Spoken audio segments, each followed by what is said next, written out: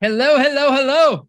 All right, everybody. Welcome to Mind Tune-Up Time, where every Tuesday at 2 p.m. Central Standard Time, I go live, both in the Facebook group and here on Zoom, to tune up hearts and minds one at a time so ideas don't die on hearts, heads, and hard drives.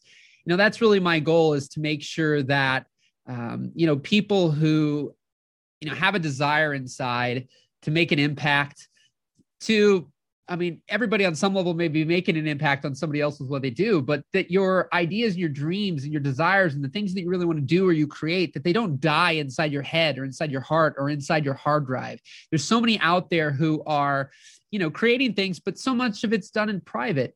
And nobody gets to benefit from it from you, which that may be fine. And if that's working for you, I'm probably not necessarily the person, but if you are ultimately wanting to make a living doing the thing that you love, or make more income doing the thing that you love, then you come to the right place, because it is my firm belief that when you get your mind right, everything else falls into place. I think that a lot of people start things in reverse. They go to the business, you go to the tech and tactics actually first, then you're to the business side of things, and then you go to the mind potentially. And some may never do. But I believe that those that do, that's when you start to see these exponential changes in people's lives and business, because they've ultimately gotten stuck trying to just figure out the tactics and the strategies, because you can only go so far with those things. And plenty of people have plenty of courses and programs and books with many, many tactics and strategies, and those aren't working for you. And I'm very obsessed with why.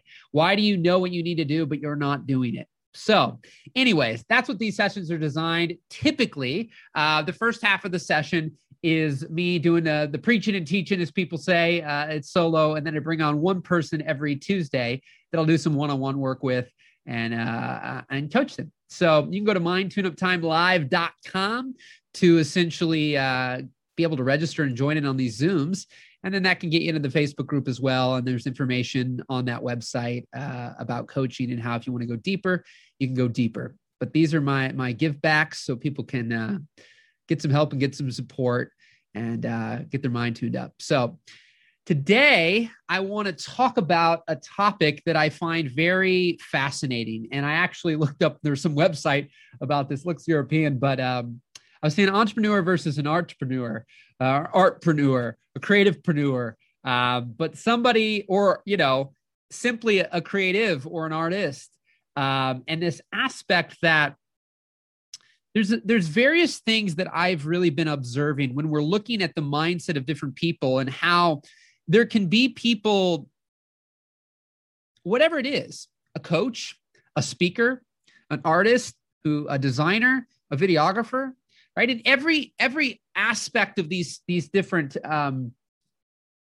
creative ventures, freelancers, people that are out there, there's people that are not making any money doing it, right? There's people who are making a little bit of money doing it, and there's people making a ton of money doing it. But the things that are out there that get under my skin, because there's some people I follow, I love just about everything that they say. And then there's this one thing, and I don't expect anybody to listen to me to like everything that I say either. Got to have a level of discernment. Take what's good and throw out the rest, right? Whatever resonates with you, that's what's most important. But what's interesting is there's so much that I got wrapped around in, and there's almost like an untangling of the mind and unprogramming and unlearning, if you will. Not that that's fully possible. We just have to, continually focus on other things. But this idea of scale and leverage and building systems and frameworks, or people talking about how to productize, your business, systemize your business. And what I find is that, I'm going to give you an example just specifically over the weekend. I went to the craft show with my wife, and on either side of us, there were people who were crocheting. And I don't think what I'm about to say has one single thing to do with age, but my wife actually, recognized this today. Now, I'm 35, my wife's 34. The girls next to us were like, I think 18, 19, maybe 20 years old. And the lady on the other side of us was probably in her late 50s or 60s. And my wife did decent. She didn't do too bad over the course of 2 days. And then the gal in her 60s next to us was crocheting, and the girls next to us were crocheting. And what I find fascinating is, you learn about the lady who was older, who was crocheting, and, she had so much product that she had created. And over the course of 2 days, she really didn't sell that much. And her stuff, wasn't bad. It wasn't like, oh my God, this stuff's horrible. It's ugly. It wasn't at all. But then there's these girls next to us. And this was their first craft show ever. And they didn't really know what they were doing. Found these designs on TikTok of these plush things that they created. And they literally sold out almost everything they had, over 100 items in day one. And this was a 2-day craft show. Now, it had taken them since July to make all the items that they made to get there. And they probably made somewhere between $1,000 to $2,000 over the course of basically the one day. And then, they stayed up for a few hours. At the end of that day, the first day, they were creating some more. One of them, they only had enough for one person out of the 3. There was 3 girls as well. And then they made some overnight, and then they were making some that next day, and they sold everything that they had made in like 24 hours. So here was 3 girls who their first craft show in their early 20s, and they sell a couple $1,000s while crocheting something. While as the gal on the other side of us probably didn't make a couple $100s. Now, what's interesting is that there's a lot of people at these craft shows that, I made a post the other day, and this is where I think that there's a fine line with this phrase here. Saw this at the mall the other day when I was walking. Don't ask what the world needs. Ask yourself what makes you come alive and go do that. What the world needs is people who come alive. Now, what's fascinating is that the lady to the side of us that made a couple $100 who was crocheting and had been in many, many, many craft shows and really wasn't selling a lot.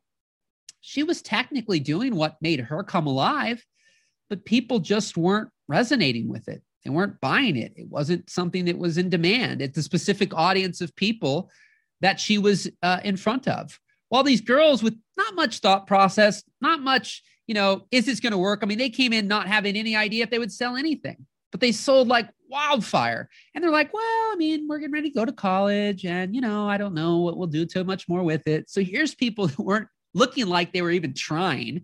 Like they made something really nice.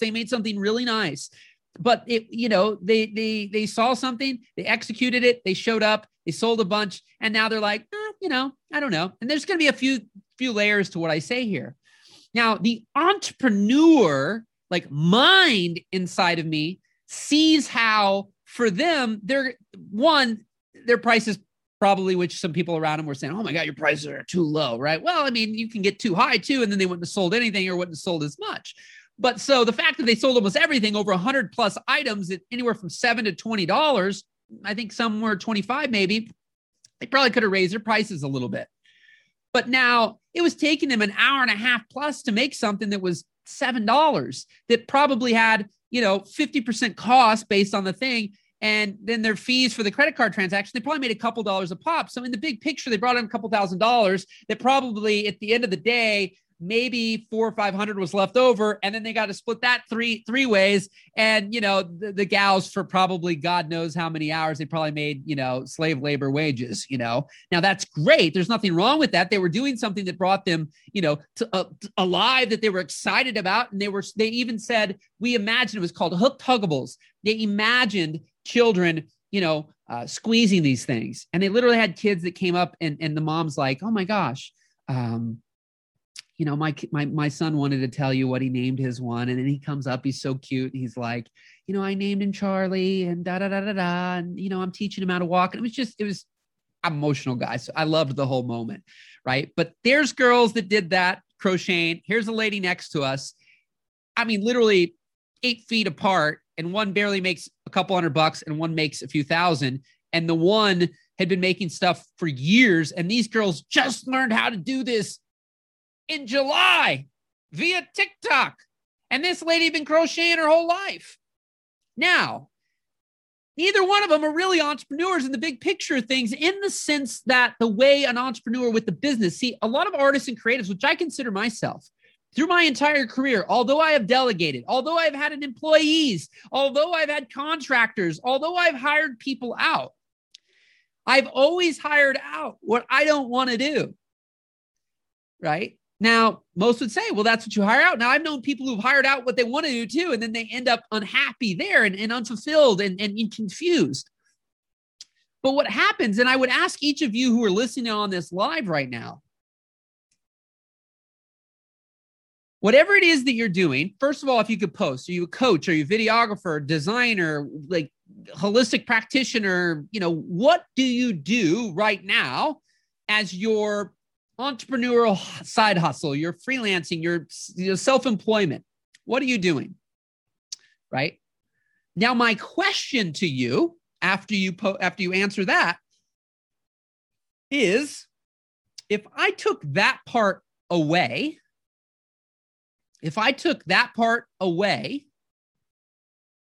how would you feel about that? So let me very, very blatantly, for me personally, if I said, you know what, people really love these calls. I don't think I need to do these calls. I could just get some other people. Tashina, she's really inspiring and encouraging and got a lot of energy. She's a lot like me. I bet I could train Tashina. Tashina could start doing these calls. And then probably I could find another 50 Tashinas, right? And now all of a sudden, I've got this whole business running. And here's what I thought about those girls, right? The entrepreneurial brain inside of me goes, oh my gosh. They got proof of concept. They proved that people, they were buying them like freaking, it was going out of style on Saturday. And then they pretty much were out on Sunday. More people were coming back wanting it. They didn't have it. So they took some custom orders. But like the entrepreneur inside of me, these girls are like, oh, we're going to go to college. We don't really have time for this. We don't really want to do it. And I'm thinking, you got $1 million business here. Right. Now, this is what a lot of people hear with different things, right? They got all these different ideas, and they're great ideas, and they could be these big, huge things. But here's the thing, right? One, either you don't have the mindset at all. So for those gals, and sitting by them, I couldn't get full thing. We were busy ourselves, but there's this aspect. If they just view it going, oh my gosh, like this was great. I'm glad people like it. But, they still had their parents and people, in their minds thinking, you need to go to college. You need to do this. You need to be practical and not seeing that thing through a lens of opportunity, right? That there could be really something there, that they liked doing it, enjoyed it. People were wanting it. They were buying it. They were making money. Now you've got to figure out, okay, how can we not have this be something where there's not enough hours in a day, right? And really, could they charge substantially more for the same thing? Well, maybe. Certain things have a more difficult time trying to charge $2,000 or $3,000 for it relative to others. So these little stuffed things they were creating, could they have ended up selling them for 80 to 100, $200 and, and it takes them an hour and, cost them, could they sell something for 100 that takes them an hour and, it's handmade and they still make, $80 off of it, in profit? Sure. Right. But here's the thing is that not that people are fake or real entrepreneurs, but the people I see who care less about the activity they doing, but rather building a business, something that has the scale and leverage and all that, is they're able to see how they could potentially get that made in various ways. It could be still handmade. Maybe it's people who are retired that make it, or maybe it does get made in China, or it gets, it's scale, it gets made because they proved the concept that people like it. Does it or does it matter that it's fully handmade? That's 50-50 depending on a number of variables, but they could potentially save on costs, get it made in bulk, do this and that. They could pay high school students to freaking go to all these different craft shows. And now that stuff could be sold at, craft shows across the United States. I've seen these kinds of things happen, right? Now it's the execution that matters there, right? So could these three gals end up having this great name, these great products, and literally, quote unquote, even make money while they sleep? Absolutely. Right. But it would take a lot of activities that would then take them away from the creation. And what I see specifically like craft shows or with a lot of artists and creators, they love their craft. They love what they're doing. They don't want that taken away from them. That sometimes is their identity. Right. Now, there are people who it is their identity. Maybe they're a coach, a designer, a videographer, or whatever. And they start to fall more in love with like, oh, I just like getting the business. I don't need to be the one running the camera, or I don't need to be the one editing. And so as a byproduct, they start to put people in place. And now there's, multiple projects happening on the same weekend. But see, the majority of my career, people wanted me.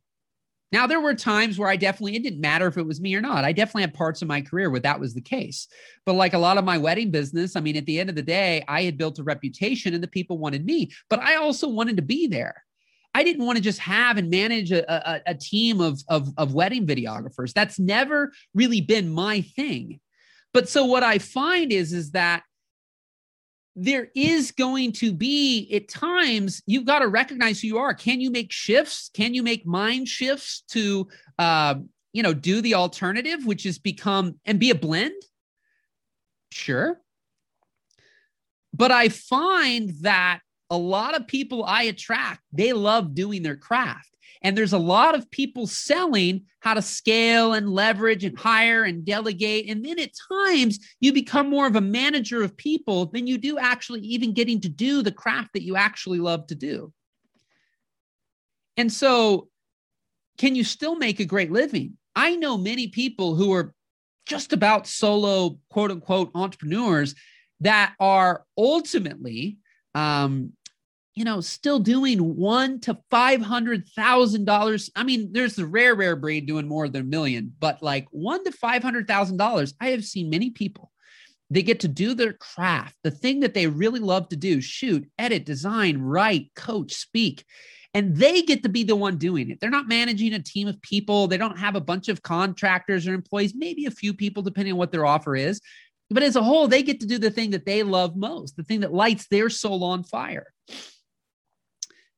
And I find that through looking back at my career, I've probably had 80% of the people that I have coached up front, 80%. There's the 20%, of course, the 30, 20, maybe 40% at times, but that were making less than $30,000 when they came and worked with me. Now, I don't have too many people that I know that I've coached that actually are like, oh, they've gone to $5 million a year or anything. I think the top one I have right now is doing 700,000 or 800,000. And they didn't break 200,000 for almost 10 years. And then when they did fall more in love with the delegation and the team building and the managing and putting other people in place, because this person didn't break the 200,000 because they were the, if you want it done right, you do it yourself type of person, right? And so there's no right or wrong answer to this, right? There's no right or wrong answer to this, right? You can build an army of people, a team of people to do your thing. But I think that I find some people are buying courses and programs trying to do that. And they haven't even figured out how to make a dime for themselves yet. Right. And and I love that, Tashina, and look, I am not saying that as a byproduct coach with me, you'll never make $1 million. But what I am saying is a lot of the people I've had have gone from $20,000, $30,000, $40,000 a year to $140,000, $180,000, $250,000, $300,000 or $400,000, $80,000. How life-changing is that if you have something you're doing right now that you don't love to do? And here's a story that I want to give of somebody specifically that I'm thinking of that I knew for about 3 to 5 years, who was pursuing specifically a video production company, where the question I would ask any of you, if you're not at financially where you want to be, or you still have a job and you're not making any money in the thing that you want to be doing, or you're not making the money you really want to do, what are you trying to build right now? What are you really trying to do? And how much of the time spent are you outside of your zone of genius? How much time are you spending on things you don't want to do so that then you can end up doing what you want to do? And what I find is you're probably not spending any time doing the things you don't want to do because you don't want to do them, so you don't do them at all. Thus, it turns into what would be a form of procrastination, right? And I know this all too well. So we have to lean into not what's realistic, but in the short term, what's realistic for us, right?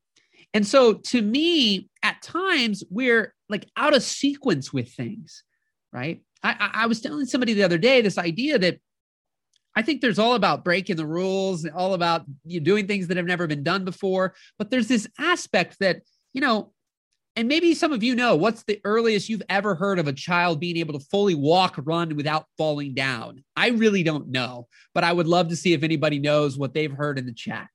Right now, I am not saying, right, 9 months, okay, 9 months right there, right? But what I'm saying is that a baby being born, to the best of our knowledge, short of technology and major advancements, there is no baby being born that can immediately walk or run. Nowhere, ever, in all of time, has there been a baby that's been born that essentially can immediately, crawl, walk, do anything, right? It has to be 100% taken care of, actually, right? And then there's some range between maybe 8 months to 2 years, let's just say, where they can start to walk, right? Short of any, God forbid, health, issues or something, but for a healthy, normal baby, it's 8 to 2 years. So all my thing is to go, well, can we keep pushing that forward? Sure. But if you are at 0, you're at born, then creating such a heavy expectation that you should already be walking or running is just going to drive you insane, because it's just near impossible, right? But now with somebody that can help you, doesn't mean it needs to take 2 years. Hopefully we can get you on the earlier part of that spectrum. But it's why we see some coaches and mentors as these major breakthroughs for somebody. What you don't realize, they were already 19 months in, right? And they weren't walking, and somebody comes along and boom, boom, slam, bam, thank you, ma'am. And they're walking, 2 days later, but they were already on the tail end of when they probably should have anyways. Or some people have already been putting so much work in that somebody can come and make a few mind tweaks, make a few shifts and adjustments, and things become explosive. But here is the thing for this particular person. For 5 years that I knew them and had an on and off going relationship with coaching, and before I really pushed more in some of my directions that I'm at today, this person was trying to run a full-blown video production company. Always had a job that had nothing to do with video, right? Always had a job that had nothing to do with video. And then essentially, what was I going to say here? So I always had a job that had nothing to do with video, was making about $10,000 to $15,000 a year running his full video production company, where he had to find the jobs, sell the jobs, shoot the jobs, edit the jobs, do the whole thing, right? And so what happened is I kept asking that question. I've asked all of you, we live in a world where money is needed to be exchanged. I get it. Over and over again, I get it, right?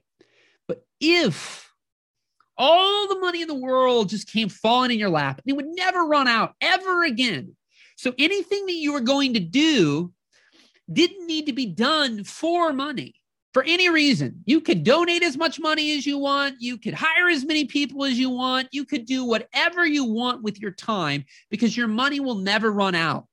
How would you spend your time? What would you spend your days doing? What would your days, weeks, and months look like? Do you have any clarity there? And this particular person, I kept asking that, and it kept coming back to editing. Well, if I didn't need money, man, I just love editing. I wish I could just get paid to edit. That's what he kept saying.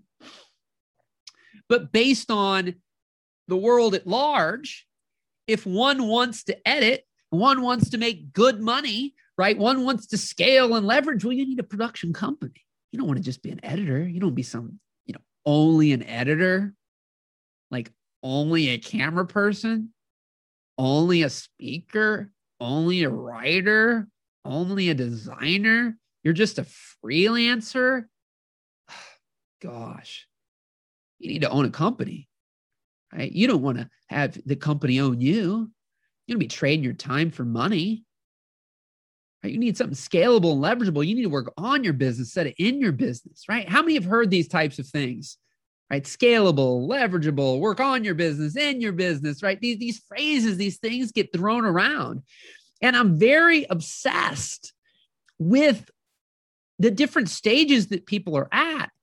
And that some people, the lady that cuts my hair, I just got a haircut yesterday. They want her to be a manager so badly. She doesn't want to be one. She owned her own business at one point in time, and didn't really love it. And then, get my haircut at Great Clips, Dion. She's a rock star. did my wife's wedding hair at our wedding, and she's just awesome. But like for her, they want her to be a manager. She doesn't want to be a manager. She just wants to show up and cut the hair, and then the rest of her life she lives her life and does her thing. And you could sit here and show her how, oh, you can make so much more money if you had your own salon and got other gals to cut hair and do this and do that. She doesn't want to do it. And I think we have to let people, but she's happy, right? I think it's one thing if you're going to complain all day long, then you got to realize there's other ways to do things, or, you know, you can move to different places. Like there's so many variables here, right? There's so many variables at times, but this particular person finally, after 5 years of trying to run the whole show, you know, because that's what he's told he needs to do. And he's never being able to quit his job. He's never really making enough money. I got an audio on Voxer. It's probably, I think it's been about a year ago now. And he says, man, I believe in myself. You believe in me. I believe in me. And I'm an editor. I'm a freaking editor. And he made this like declaration. I'm an editor. I'm owning it. I am an editor. Right. And some could call this luck, serendipity, synchronicity, intentionality. I mean, there's lots of ways to look at it. But magic, whatever you want to say. But within 2 months of like, he didn't really tell tons of people, to the best of my knowledge from my conversations I had with him. He just made this internal declaration. He told me, and within 2 months, 2 of his random friends came with editing opportunities for him for full-time editing positions. And he went and applied to these few things. And within 2 months, quit his job, made I think quadruple the money he ever made, you know, trying to do his own thing on the side, trying to do everything. And this was as just an editor, ended up working on an HBO documentary series as a assistant editor. I think it made it to like number 2 or 3 on Netflix. It was called High Score. Then he worked on an HBO series. Now he had been editing for years, but he was also shooting and getting jobs. And, you know, like I said, he was running the whole ship, trying to be the whole video production company. But that really wasn't going anywhere for him because there was too many things that he didn't really want to do. And if he didn't need money, he wouldn't have been doing. And so when now I don't know where the rest of this guy's life and trajectory will end up. Will he end up having an editing house someday and be like, you know what, I don't like editing quite as much anymore. Maybe I'll just hire a team of editors. And I've got so much people wanting me to edit now. Like I'll just get other people to edit and and I'll build a business and Like maybe that'll happen. I've seen those kind of things happen. I've seen people do things that rather than go down a path that's like going nowhere fast for them, they go down a different path, a path that most wouldn't suggest, a path that most might shame or put judgment on. And that path gets them to the next steps that set them up for the next steps in success in business and in life. But the path they were going down had so many things that they really didn't want to do. So they were procrastinating in doing them. And that's why they've never really made much money. And I believe that you get clear right now on what you really like love to do the most. What's your zone of genius? If you didn't need money, what activity do you love doing the most? So for me, like literally my packaging around my coaching is the only thing I'm finessing because I'm doing, you are observing right now in my zone of genius. And then when I take somebody on, that's my other sweet spot, right? I can do this. I could do this for 2 hours straight if nobody wanted to be coached or whatever. And I've practiced this for so long and really, as long as there's people on and there's a chat, I'm fine. I could go for 10 hours, right? I've done this so much. And as long as there's interaction, like I love it. I don't want to record a 10-hour video and then have to do a bunch of marketing and promotion and hope that people see it. I love to just create what I'd say creating connection versus create in isolation. So for me, that's how I do it. So my whole business is designed to keep me on a professional setting. I mean, I like my alone time. I got other things I like to do, but on a professional setting, it's mainly speaking, interacting, coaching, inspiring, encouraging, motivating, whatever words you want to use. But like what you observe on these Tuesday sessions, that's what I want to do. And that is what I'm doing. And now it's just playing around with pricing and packaging that activity. Whereas there was a time I never got paid to do this at all. In 2017, 2018, I didn't get paid anything. But every time what I find is I'm a visionary, I'm an idea guy, But I've had to identify the difference for me between ideas that I'll execute and ideas that I will not. I guarantee some of you have grandiose visions right now that alone, you'll likely never see to fruition. You'll dream about it, talk about it till you're blue in the face, right? It may make sense. You may be able to see how it'll work. You may want it. But if you're left to your own vices by yourself with no support and no help, it'll be difficult for you to bring that to fruition. So now, does it mean it'll never happen? No, what I recognize is for me, because I believe in, we're going to call it God, universe, whatever you want to believe, whether there is a higher power or not. I'm not here to pass judgment or get into a debate about that. But I do believe that there are paths of least resistance. I do believe there's versions of divine timing. I do believe that there could be two people who play music at a bar every week for a decade. And, 8 years in, one person, there's an awesome, and let's say they're both super talented. One day there's some random, music producer that shows up to this random bar where there's usually 20 people, sees this person and goes, oh my God, thumbs up. And that person's trajectory of their life changes. Right. And the other person for the next 20 years keeps playing music at bars and nothing ever happens for them. Right. I was telling a story last week of Mel Robbins where, there are people paying coaches and companies 10 grand on how to do a TED Talk, how to do a successful TED Talk, how to structure your TED Talk, where to do the TED Talk, get the TED Talk filmed. Oh, we'll put on our own TED Talk, TEDx thing, and you'll be able to have this TED Talk so more people will hire you and blah, blah, blah, blah, blah, right? And these things get uploaded and they don't end up with 25,000 views. And the person paid 10 grand to do it. They were intentional. They may be a great speaker. And then little old Mel Robbins is like, oh, I'm a career change addict. Like I've changed my career 50 times. I'm all over the place. I'm a mess. And one of her friends says, hey, there's this new thing called TEDx. They need a career person. I thought maybe you could do it. And she's like, oh my God, I'm not a speaker. Well, I think you could do a great job. And she goes and does it. About has heart failure. She's a panic attack the whole time. She's doing it. And basically, in the last minute or two, she mentions this thing that for 3 years she kept to herself in private that was working for her life to help her take action. The 5-second rule: 5, 4, 3, 2, 1, act. Right? 5, 4, 3, 2, 1, act. If any of you haven't heard of Mel Robbins. And so at the very end of this talk, she goes, oh, I forgot this thing that I do that's helped me in my life. It's the 5-second rule: 5, 4, 3, 2, 1. And a year passes, she said, and nothing happened. Nothing. Then TEDx uploads it. And then about 6 to 12 months after that, she starts getting all these emails because the thing ended up with 1 million views. And she starts getting people offering her book deals and we should do the 5-second, all these things. When she got off that stage, when she did that talk, she told her husband, I don't ever want to do that again. That was horrible. So here's a woman who ends up getting top paid female speaker in the world, $100,000 a talk for 45 minutes, really didn't plan it. Didn't force it. Didn't push it. Did she work her butt off? Did she practice? Did she learn after certain things happened? Sure. But she really wasn't trying hard to become this professional speaker and be seen by millions and sell millions of copies of books and all this stuff. And it's something that I've thought about a lot, even for myself. Where have been the areas that are just effortless? Where are the areas that feel like I am forcing and pushing, and it's like pushing a 40,000-pound boulder up a hill?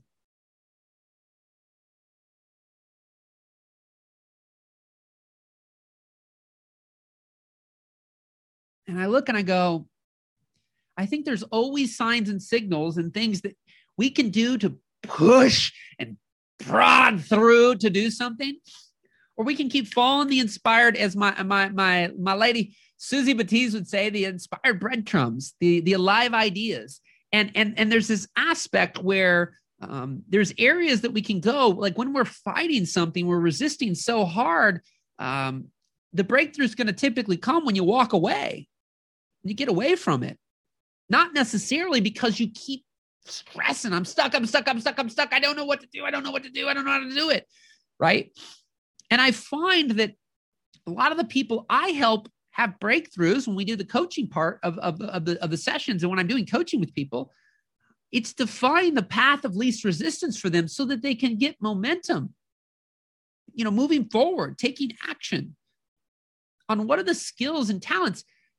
Tashina, who's on this call in the chat, that was exactly, she's one of my prime examples of current, where it's like, I want to do Facebook ads and do this. And she said that, whatever. And it's like, and then ultimately she's like, well, I know I got 8,000 followers in this, but she needed more people and more ads. And then it's like, well, what about the people that you already have? And she started a practice of reaching out to 10 people a day. And now where she really wasn't making too much money doing her thing, she's really on an uphill climb, right? But she took the skill sets. She didn't need to learn new skill sets and have new talents developed and all these other things. She had things that were already in the palm of her hands. And a theme that I've found, and I don't know about any of you, if you are truly doing exactly what you are called to do right now, or you're a person who feels stuck, like you don't know what it is. And I find that most people know what they want. It is staring them right in the face. The problem is they have no idea how they'd make money doing it. And so you continue to search and search and search for the thing when the thing is already right there. It's already staring you in the face right in the palm of your hands. In every moment of every day that you don't spend any time doing it because you think it's unrealistic, it's stupid, it's not practical, it could never make money, it could never make you a living. It never will. But much like for me, my first major paid seed was in 2010. This is where I think of the divine timing. All of us don't really know where our paths are going and why we think. I've had things that how many of you have had this? Something that you wanted to work out so badly, and then it didn't for one reason or another, but you look back 6, 12, 18 months, 5 years later, and you can't connect dots that, well, if that had happened, it would have taken me here. I'm not that it would have been bad, but this is so much better, right? And I think that there's seasons of new people, new generations of entrepreneurs and coaches and leaders who are coming out right now who are a byproduct. And I believe this is part for me. There was people who've had their success in the 2008, 2010 to 2015 to 20. And there was a ton of people who struggled during that time. I was one of them. I did really well with my video production company, kind of following old ways of building a business and doing things. And my first paid coaching gig was in 2010 in October. But I followed all the people. I mean, I say, I followed a bunch of people, and not every person who's out there that there is to follow, but a lot of people that I had support and coaching and courses and masterminds and summits and all these different, support and advice from. But I kept getting stuck. And now I feel like I'm guiding and leading an era, a sector of people who went through things just like me, but they still are stuck and they're still confused because that series of, alpha energy and different entrepreneurs that were out there, a lot of people didn't resonate with. So there's a different vibe of people coming forth now. But like, my seed was planted in 2010, and I spent up and down until, this year is the first full year that I am coaching full time. But it wasn't until about 3 years ago, I got really clear on what I wanted my life to look like, what I really wanted to do, how I wanted to spend my time. And getting really, really clear on that helped me go, I don't know how much longer it would have been. But see, rather than needing to go and swap my entire income before I'll start, right? Some people don't start because they want to swap their whole current income, or they're already in a self-employed career, but they want to go to something else. That was me. I wasn't an employee. I had a business that I fell out of love with, which was video production. And I fell in love with what you're experiencing right now. But I was in a good place financially with my video production company. Right? You might be in a great place with your current job or your current career, your current entrepreneurship. But maybe for whatever reason, you've reshifted a few times and you just can't figure out how to have it light you up anymore. You just don't love it. And it is what it is. And some people will judge you. Why would you give that up? Why are you not doing that anymore? You're so good at it. Right? And they say these things, but they don't live your life every day. And so for me, my income, I had to keep doing the activity. So I get to spend far more time in a week coaching now than I did in 2019 because I'd still travel 4 to 6 months out of the year with the main thing that brought in my money.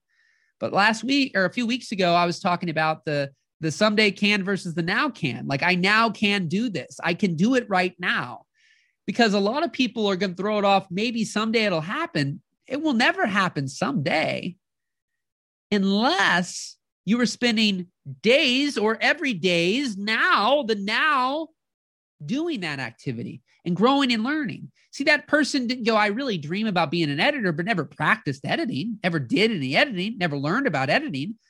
See, the whole 5 years and probably many years prior to that, he was editing, but he was trying to build the company where it just wasn't the right time for that for him.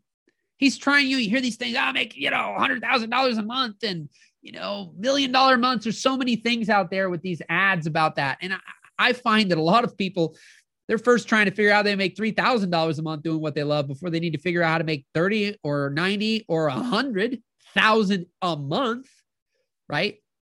But what you're going to do at $100,000 a month, it's going to look very different. It's 0 to 3,000. There's something I have to remind myself that I hear from certain people. Some of us are worrying about problems that don't exist. And this is a reminder for myself right now. I sometimes throw things in the chat. Don't do that. That's not going to work. And it won't do this because I've got so much programming from marketers about scalability and leverageability and do this and do that. And I'm like, no, that's not me, right? That's not me. But the aspect is it's still in my mind. So sometimes I'm sabotaging something that works because, it won't work if I get to this. It's like, yeah, but you're nowhere near that right now. Right? Again, a person who's 0 to $3,000 to $5,000 a month will likely do very different activities than a person who's at $10,000 to $50,000 a month versus a person who's at $50,000 to $150,000 a month versus a person who's $1 million a month, right? Your businesses will all look very different. And the activities that you do to get to those certain levels will probably be very different. There's very few people out there that are doing $1 million a month that is literally one person and no one helps them. Right? While simultaneously, there's very few people are going to have 40 people helping them when they haven't even made $1,000.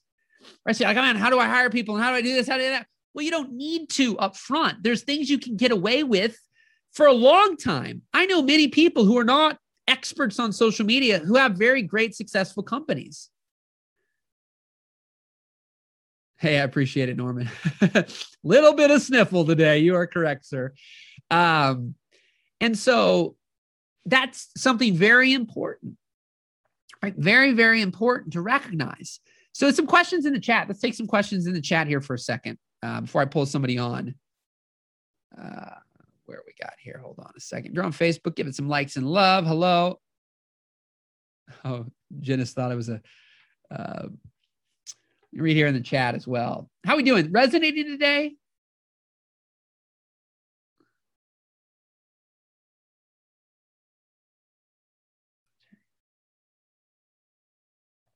Questions, thoughts today?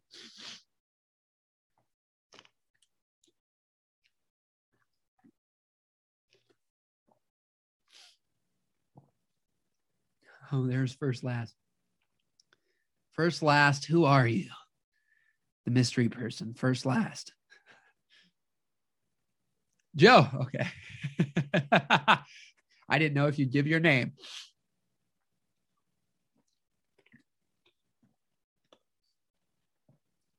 But are you Joe? Are you really Joe? Questions. Thoughts, yeah, buts. Get me sparked on another little 15-minute tangent. Otherwise, I'm probably going to pull somebody on here shortly. But if you got any questions or thoughts, put that in there. I'll let y'all type it in for a second. But I just think to myself, there's no wrong or right way to really run a business. And what I find and have to remind myself is I have visions, I have ideas, I have grandiose things, but I recognize that without the support of others, there are things that I just won't do. It's not a matter of, and you got to watch your language. It's not a matter of you can't do them or you don't know how. I hear that a lot. Anybody can learn just about anything nowadays. So it's not a byproduct of you don't know how, you can't find the information, or you don't have the access. There is free, cheap, and expensive information everywhere on the internet that can answer just about any question. There's a great site called Google. It's got a lot of great advice. Sometimes you may or may not be able to trust the source per se, but still, nonetheless, there is incredible information that can tell you how to lose weight, be healthy. Sometimes it can get you into trouble because you misdiagnose yourself. I mean, there's a whole slew of things, but the reality is there's a lot of incredible information out there.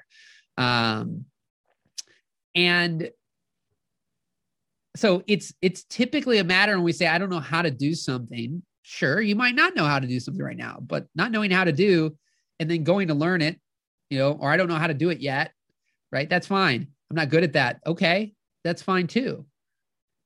But what I've had to be honest with myself, it's not a matter of the I don't knows, it's I don't want to. And if I'm truly not willing to do it and not take consistent action, spend consistent energy and action towards something, then no matter how epic the idea could be, how great the idea could be, it will not be great for me. It will not work out well for me. Because I find that there's certain areas where I just do not procrastinate. I do not waste an ounce of time. I love it. It's fascinating and motivating to do all the time. Now there might be areas, well, okay, how do I make money doing that? Right? I could just get on Zoom 8 hours a day and do nothing else. But if all I did was click Zoom and turn this on and never, if I turned this on at 8 a.m. every day, and right now I have the current list of you all who are showing up here, and I do nothing. I don't put it on YouTube or any other platforms or email or nothing. I just go live on Zoom. And there's like 5 people. I mean, will it ever grow beyond that? Even if I did this 10 hours a day, I zoomed on live. I live zoomed, 10 hours a day. Might lose my voice, might be something, but I could probably do it. I got plenty to say. And if I had somebody interacting with me, I could keep going and going and going. That doesn't mean I'd make a dime doing it, right? But there's people Zooming right now who people don't get any value from at all. And they might be making more money than I do, right? Because they maybe figured out a way how to market themselves better than I do right now. Like there's different variables there. But the truth of the matter is you got to get honest with yourself with your visions and ideas of why they're not coming to fruition. Is it because you truly don't know how or don't have the information or the knowledge, or you're just not willing to do the thing? You don't want to do it. So you keep learning obsessively and compulsively, unless that's your thing, unless you love to learn. But sometimes learning can be an escape mechanism that's really not helping you. Like there's a law, like we should always keep growing and learning. I get that. But at certain points in time, from a business standpoint, there is most definitely a law of diminishing returns where you continuing to perfect and learn and learn and learn and listen and learn some more. Like it's not going to help you ever have a business, right? There's plenty of businesses out there that have you could look at them and be like, they're wrong on that. They're not saying that right. That's not right. Oh my God. I don't like, and you could see all the flaws, and yet they have an incredible business. And it's not because they're the smartest person on the planet by any stretch of the imagination. Not even necessarily because they're the most charismatic person either, right? It's not anything more than they just consistently showed up imperfect in all. My whole concept, massive imperfect action, right? Like, everybody's going to have their opinion. They're going to judge you if you do too little. They're going to judge you if you do too much. Do you? Because you're going to be judged either way. You have to learn to live with the fact that most people's, judgments don't matter at all. Are you having fun? Are you doing what you love? Right? And there'll be moments of things. If you're on Facebook there, I see 5 or 6 of you. Say hello. Give it some likes and love. All right. Question. Could you talk about making the jump from watching the Zoom calls to getting coaching from you? How much it would cost to have assessment? Perfect. Great. Love the question. First, last, Joe. Yeah, I get that a lot. Yeah, I know it's you, buddy. I don't know who it is, buddy. I just say it, buddy. But anyways, people ask me that. Look, basically every week I get on here right now. I do what I've just done for the last 52 minutes. And then here in probably 8 or 10 minutes, I'm going to take somebody on. I'm going to coach them one-on-one, complimentary. Doesn't cost a thing. I don't hold back. I'm not talking to you differently like I'd talk to somebody if they were paying me $50,000. I don't have a filter. If you get into my presence and you want my help, and I can help you with what you have that you say you need help with, I'm not holding back on my information and say, well, this person's not paying me. I'm only in. I've never done that. It's just not in my DNA. It's why I ended up developing packages in video when I ran my video production company, where you hire me or you don't. I don't have like tiers of bronze, silver, gold. It's like you get me and I'm going to do make the best thing I can make, or I'm not. With coaching, it's always driven me a little crazy because on certain levels, it's not as simple as that. Some people, I had a call from, about a month ago, the guys made almost $10,000 from a 25-minute interaction that we had here, right? For free, for complimentary, right? And then, I've had people that, made $10,000 in 3 months. I've had people made $10,000 in a year, but they switched the $10,000 they made the prior year from money that wasn't fun and enjoyable to money that was fun and enjoyable, and they'll keep growing. I think we all got to go at our pace because some people are trying to be Ferraris when they don't have a Ferrari engine. That's okay. There's nothing wrong with you. But if you're on a NASCAR track with an 80 horsepower car that can get you from point A to point B, but you're upset because the cars are passing you every freaking 20 seconds, well, it's because they're going 200 miles per hour and you're barely hitting 80. Right? But you can still go, like you're just on the wrong track. So, so with the assessment and things I've mentioned, essentially you can go to the mymechanic.net. There's not a long sales page right now or anything fancy, but the mymechanic.net, click on coaching. If you've seen enough and you want to go deeper in more of a private environment, then essentially you go there, and I'll just plain and simple read off what you get right now. I'm not getting into the price here. Go there because when people hear this, price is likely to change in the coming months. So the pricing is the only thing I won't say live on here, just because of not trying to hold anything back. But these are kind of evergreen, if you will, and people will listen different times. I don't need to get into that. So you just go there, click the button. The price is there, though. You don't have to email me or anything else. But you get a 4-part behavioral assessment.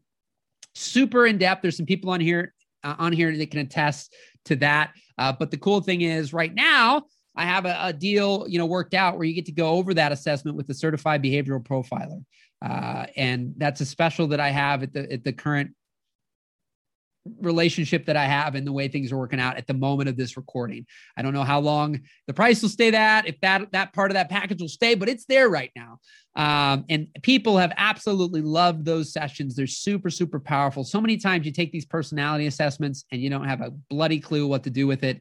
And you just look at it, go, that's nice, and you move on with your life. My biggest change was with, it's actually this person's son, Steve Sisler. It's Cohen Sisler. He's on the chat right now. But his dad, Steve Sisler, when he went over this assessment, which was nothing like it is today, this assessment, it was a 1-part, 2-part-ish back then. Now it's a 4-part. It measures your self-esteem, self-worth, all sorts of things. It's crazy, but super powerful. But anyways, I had never had that ability to go over it with anybody. So it never did me much good. But once I went over it with Steve, it was so powerful. Then you get a session every week on Thursdays where for 2 hours, there's no preaching and teaching for an hour. It's just right into coaching people one-on-one, right after another. It's in a group setting. But if you're one of those people who don't want to be on the whole call, you can just let me know, hey, I'm going to be on this Thursday. Can you get me on? And I go, sure. And get you on, and you can leave when you're done. That's fine. And then we do 1 group session a month with Cohen to go over the assessments in a group setting for people to learn. And then also currently, won't have this one forever, but there's 1 month of private coaching with me with what I call Coach in Your Pocket. It's an app called Voxer. So you'll get some private access to me for a month. If you want to continue on with that, which some people do, that's a different price from what you'd sign up for. But essentially, by the time you get done with that, you use those things, you'll have a great jumpstart and clarity and direction into things to move forward. And I love the people that are on this call right now who, have been taking the action. And that's really it. People take action, they don't take action. And people who are taking action after I interact with them typically take quote unquote better action than they were taking before. They take more optimistic, hopeful, positive action that's helping them move in the direction they want rather than hindering them. And then finally, we do 2 meetups a year. We had our first one here back in October. There's about 12 people there. So super exciting for that. But that's that. So you can go to, I'll actually drop the link here in the chat for everybody. But otherwise, if you're listening, you can go to the mindmechanic.net and click coaching. And you can see that. Otherwise, there's that. So, oh, Julia, good. Did you have your call with, yeah, okay. So any other questions here? Hopefully that was helpful there, Joe. There's the link in the chat for any of you to check that out. If you have any, awesome. It was with Cohen. Yeah. Cohen's on the call today. And if you have any other things, connect with me on Facebook and send me a message if you need any other clarification, Joe. Definitely send me a message if you have any other questions or whatnot about that. Need any other clarification? If any of you need any other clarification or want to sign up, just let me know. Send me a message, facebook.com/Gebs86. There's a contact form on my website as well. And happy to clarify anything else. For me, there's to me a big difference between observation and actually interaction. Some of you are left to your own devices to figure things out on your own. I'm not trying to hold anything back. I can only give so many bloody scenarios. But the truth of the matter is, I've had people who hear something, they misinterpret that something that they just observed or me coaching someone else and, it threw them off track. Again, I'm not trying to hold anything back, but if there's any other questions, let me see here. And then who wants, Richard, my question is, I've invested in coaches programs for many years. I feel now I should be able to go on my own. Do you feel it comes a point where it's just fear of doing it alone?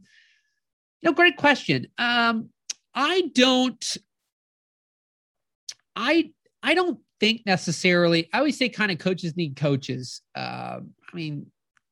Everybody obviously I'm selling that, but I think there's a fine line. I think that there's, something that helped me is imagine if you were a brain surgeon. You're the best on the planet, but you need brain surgery. You can't do it yourself. It's just that simple. You're going to need help. It might be somebody you think is inferior, so you have to find the next best person. But I do believe there's seasons of time where, yes, don't use the coaching or don't use these support groups and things as crutches. We can kind of stay in these loops and you're not acting. Probably most people, if you don't have any intention of really want to change anything or need any actually clarification and your life is rainbows and butterflies, not that I can't support you, but I love for people to be able to take action. And if there's stuff they're stuck on, confused on, unclear on, that they're feeling frustrated on, and they're not moving forward, they're not taking action.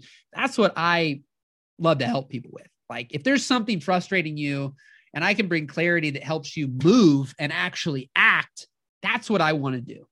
Right. So I'm not a person who likes even accountability at times, because there's a fine line there around accountability. I have my own opinion. I think there's a time and a place where it maybe makes sense, but I also think that there's aspects where, I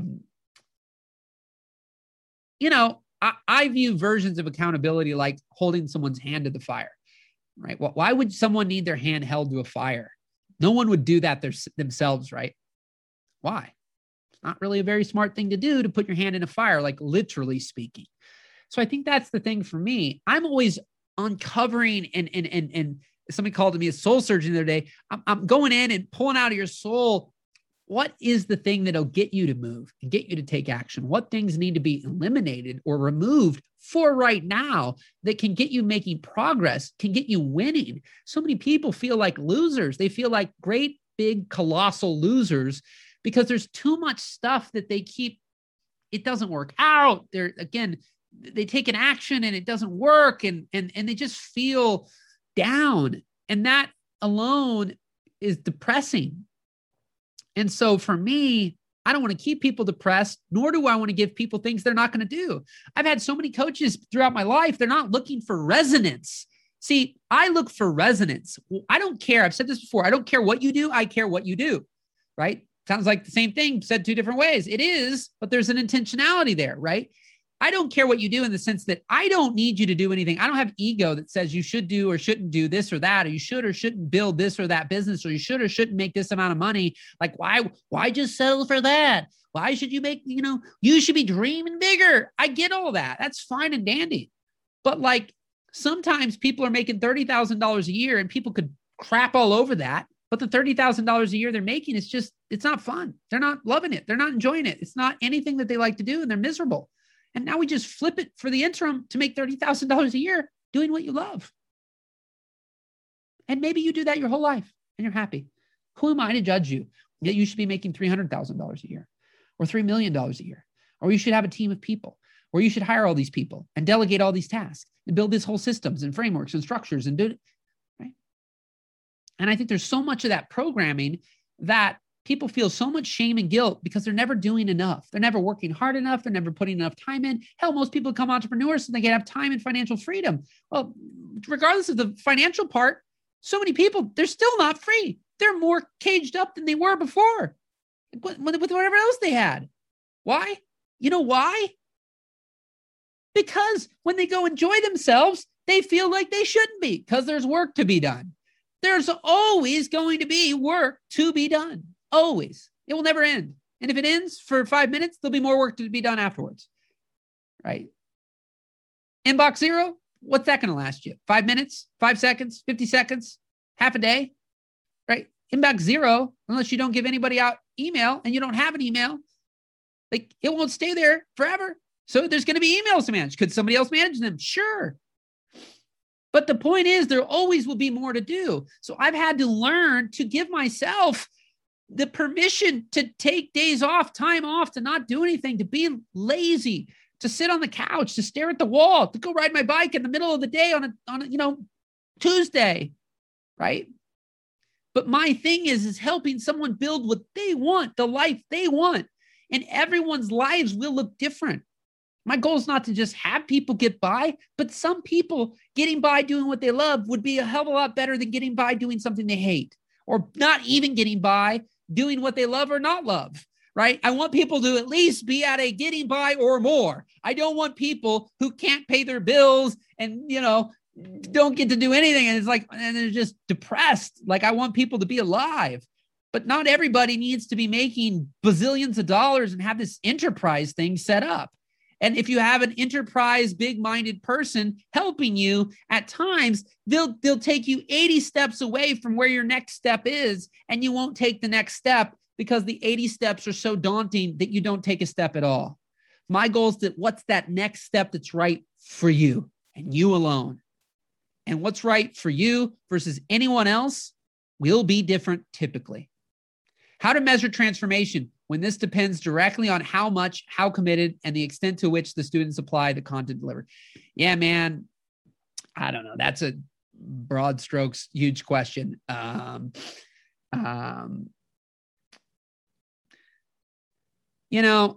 I'm not a science guy in the sense of like, I'm going to plug you into a system. Some people are good at that and it can work really well. And they can measure exactly, where you're at today, and they can keep spreadsheets and documents and things and be able to monitor what does that look like by asking you a series of questions. And then, being able to go, oh, you were this weight. I mean, weight loss is a simple one. If you go into a weight loss coach and you want to lose 15 pounds and it's been 9 months and you've gained 15 and no muscle, then probably a problem there, right? Depending on if that was your goal. But alternatively, like that's an easy one to potentially measure. You want to lose 10 pounds and this person you coach with, and in a month, you lose the 10 pounds. Like that's a simple measure of the transformation. But I think for me, sometimes like when it comes to people's happiness levels, I mean, how to, or contentment or love or doing what they love, how is that measured? I mean, is there a scale? Is there a thing to truly measure that transformation? Not always. And the work I do with people sometimes it's not always only directly correlated to something that I directly did 100%. Sometimes it is. I've had ones where I have a simple conversation and literally, they ask me about a project.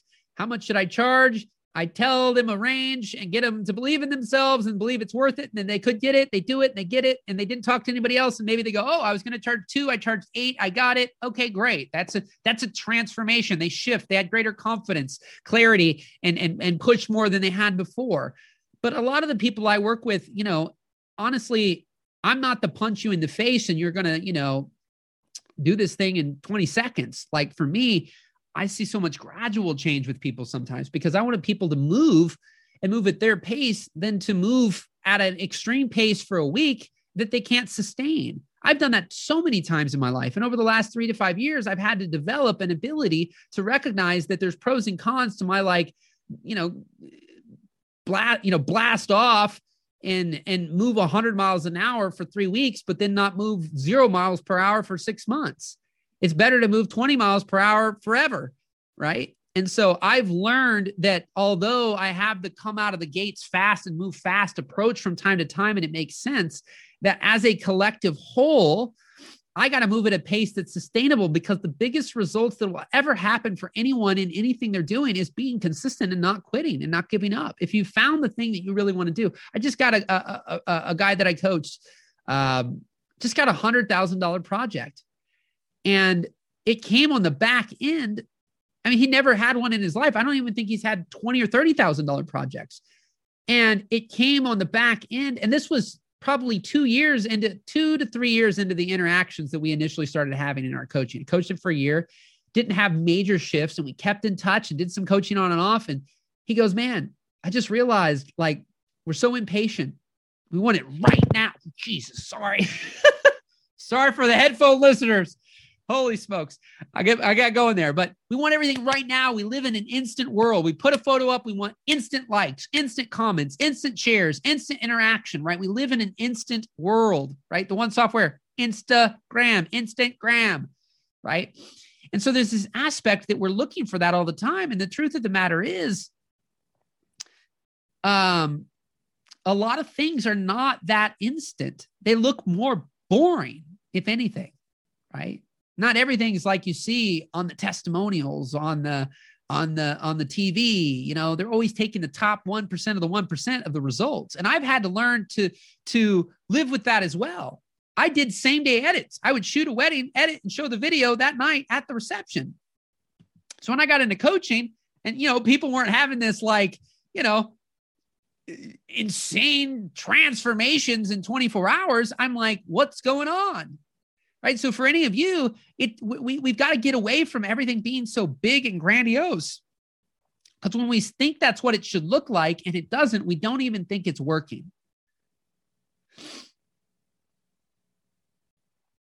Think about that. If we're expecting our transformations in life to be big and grandiose and in billboards and on lights and this just crazy, huge thing, we'll be grossly disappointed most of the time, because that's just not how life is. So when you move at life at your pace, and this is what I found with the assessment part that people get, like, you're trying to move at unsustainable paces for you. So I find people who don't move for 6 months do more, or 6 years, 5 years, do more in 6 months than they had in 5 years, simply because they're now moving. That's it. When they weren't moving before. And people have so many different expectations, and then we create expectations of where we should be. Your battle with life right now, your frustration with life, is the gap between where you are and where you think you should be right now. And to the degree you'll find peace is when you realize you are right where you should be right now. And all your thoughts and all your beliefs and all your actions have you where you are right now. And where you'll be in 3 months, 6 months, or 12 months, we don't know. You can imagine something much better maybe than it is right now, and it's no more real than it being exactly where it is right now, because both is in your imagination.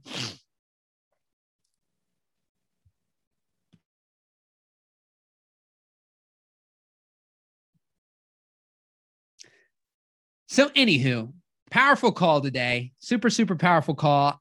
I want to see who's on here in the chat. I love the wow wows. We got some wow wows and some hearts and things. You can put your insights. What are those breakthroughs? What are those ahas that have you going wow in the chat? I'd love to know what that is. And I'm going to look at the chat at the attendees for a second. First last is on here twice, so there's either two first last. Deidre, hello. Gail, Janice, Jim Schiffer, Julia, Cohen, Linda. Hello, Linda. Lisa, Marie C, Marty Marsh, Norman, Robin, Sonia, Sue, Tashina. Hello, hello, hello. What have been your biggest insights today? Any of you, those who are the lurkers or the sitting back listeners, what were those wow moments? What was the thing that you had an aha, a click, a breakthrough? And again, if you go back to the episode 1 of the podcast, which I guess I didn't say that at the very beginning. So these are being uploaded to YouTube and your favorite podcast platform as of right now. And so usually the live session's going up by the end of the day on Thursday. And there's also show notes where you can look at those and get timestamps and see things that were happening on the sessions. So if you happen to not be able to make it live, I think there's something special that's happening in the chat every week as well. But the first episode I actually uploaded. I've done this for weeks before that, but I didn't start or backlog them all. I just started, moved forward. But I talked about 767 and this idea that, when we're looking at this big grandiose moment, the reality is what happens at times is that it's a mindset, but like the backwards bicycle goes, it takes a lot of practice. So you can have the breakthrough, the aha, the clarity today, but you're going to have to practice to get into that habit, to get that to be your default. If your default is negative and, a lot of mind trash, then the reality is that's, even if you have an aha today, the likelihood that mind trash isn't going away instantaneously. There'll still be people and things in your life you deal with, but hopefully you can deal with them in a different way. So name off some of the people that I haven't done one with yet. First, let's see, first last, Jim, Lisa, Marie, I believe Marty Marsh, Sonia Archer, Sue Leonard. First come, first serve here. Anybody want the one-on-one slot of those? I always want to take somebody new on these Tuesday sessions. Now, to be clear, when you pay on the Thursdays, if nobody wants to raise their hand and you raise your hand, I'll talk to you for 2 hours. And you don't have to worry about, there's no, all I do is coach the people. And if I've coached you once and there's nobody raising their hand, I'll coach you again and I'll coach you again. So it's a great deal there. But these, I always just try to take a new person every week. So if you want to be that person and you have not had one before, you want to pull your camera on. And when you coach you for a little bit here, just hit the little raise hand functionality and I will see that. Otherwise, I will stay in the chat.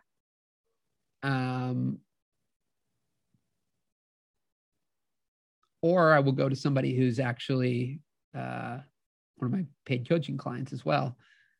So if you have not done one before and you want to do it, don't be shy. Don't be shy. And I'd love to know if in the chat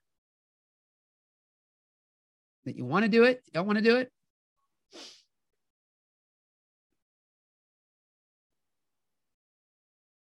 Robin says worth doing.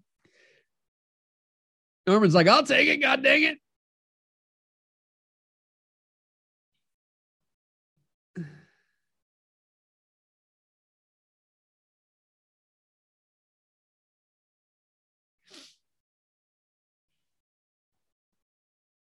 Anybody?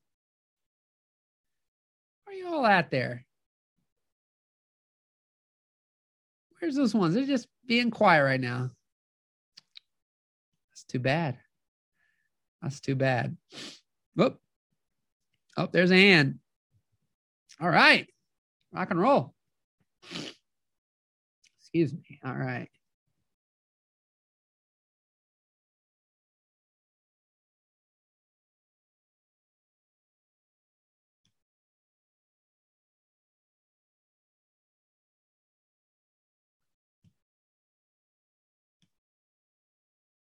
Like Sonia. Unless it was an accident. Here she comes.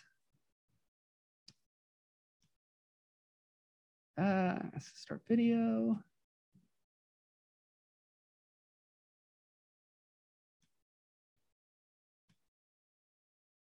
Here we go. Hello. Oops, still muted. 1 second.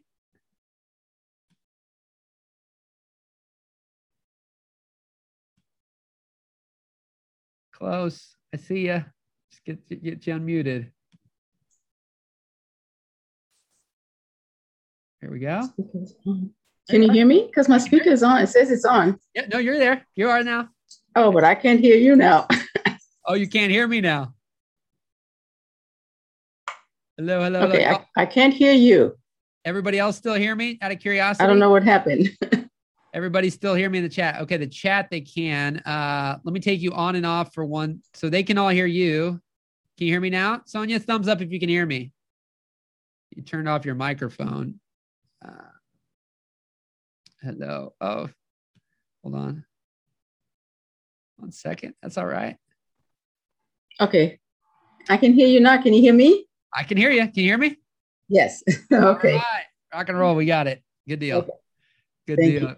Awesome. So how are you? I'm doing good. Good. So what had you end up pushing that button to go, let's do this for a minute? Because I tried a couple of weeks ago and then somebody else went. Okay. So I said, okay. Okay. I'm going to do it again because I'm trying to do things on my own, and but sometimes you need a little push. Sure. Yeah. Well, tell me a little bit about what you've got going on and how you hope I can help you today. I'm a certified life coach. Okay. And I'm thinking I have everything set up. I'm not sure. Okay. But right now I'm dealing with fear. Sure. What to say? Will people, really listen to me? Will they really want me as their coach? And sure. The subject matter that I deal with is very personal, very private.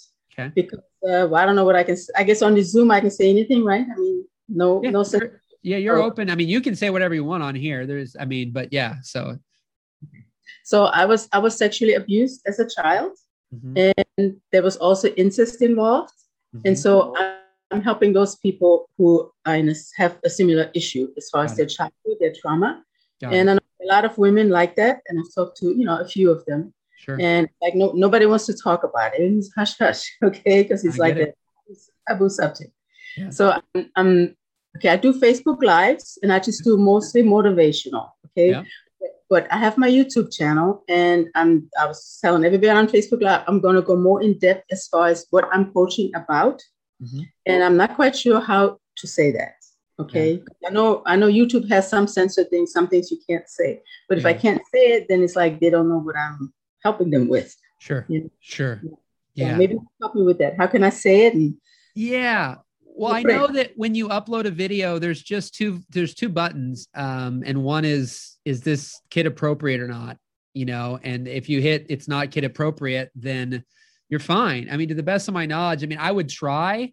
I don't think there's anything major that's going to, there's people cursing. There's as long as you're not obviously nudity or anything like that on there, that's not allowed on YouTube. But like in regards to topics that I believe you'd be covering and talking about, you shouldn't have a problem overall on YouTube. You just got to make sure it's marked not appropriate for children. Like there's literally a button when you upload. I think it's like no for kids, like this isn't appropriate for kids, or it is. And so you want to make sure you click no, because you could get in trouble if it gets flagged because you said this is appropriate for children. And then you're talking about certain topics that maybe right now, not that they couldn't be affected by it, because that's a whole other thing, but maybe right now, it'd just be a fine line. But I think if you just go with because then kids, technically kids can watch whatever they want. So you don't need to get to that, but you just mark it that it's not appropriate for kids, and then you shouldn't have a problem there. Now, do you talk about these topics on your Facebook Lives? Or are you just kind of general still? Like you don't really get into that? Facebook Live is mainly general. I do motivational. Like, I talk about being motivated and, things like that. Very motivational. Yeah. But that's not what I need to talk about when I'm on YouTube. That's not how I'm going to get the clients that I need to help with. I need to talk about the issue that they're having. Right. Well, and I would assert, though, that short of the same thing we're slightly worried about on YouTube would be the same thing, though, for Facebook, right? There's a time and a place to be just generalistic about things. But if you're literally wanting to attract a certain type of person, you can't be doing what they're already doing, which is hiding. And then you're simultaneously hiding. So they literally can't get help for what you can help them with because they have no idea, because you also don't bring it up. So unless Facebook has an issue there as well, I would consider that you start opening up. If you're willing to open up about it, that gives people that without yet maybe even reaching out to you, you start to create a place where, one, they know that they can come and listen and get help without even having to be seen yet or heard or hire you. And you can start giving that support. So I would, in any platform that you feel comfortable and you want to do it, I would start sharing the topics that are on your heart there that you want to help people with. And I would be putting those topics out as long as there's I think that you can look that stuff up. I mean, I could probably go in and type in Facebook right now, sexual abuse and all those things. And there'd probably be Facebook groups. I mean, there probably are already things there. And so I don't think you should have any issues. I mean, mainly things, Facebook, that's a whole other topic. Could be not showing your stuff to very many people because they deem that they don't want to show it to people. That's a whole other thing with the algorithm. But in regards to you being kicked off, probably not. I don't think that. Images are usually one of the worst things that Facebook doesn't tolerate. Videos or images that have certain types of content in it. But yeah, with the topic, you should be okay. So that's that. So number 2 is, if let's say we just don't have to worry about any of the issues with that. So now you're ready and willing though to start posting, short of there not being issues with the platforms, you're ready and willing to start sharing these topics though. Yes. Okay. Yes. Because I have a program. It's an 8-week program. Okay. And well, I want to be particular as to who I work with, because I don't want to work with just anybody. You got to be sincere and you got to be ready to want help. Of course. Otherwise, I'll just be wasting you and my time. Yeah. So I'm ready to help somebody.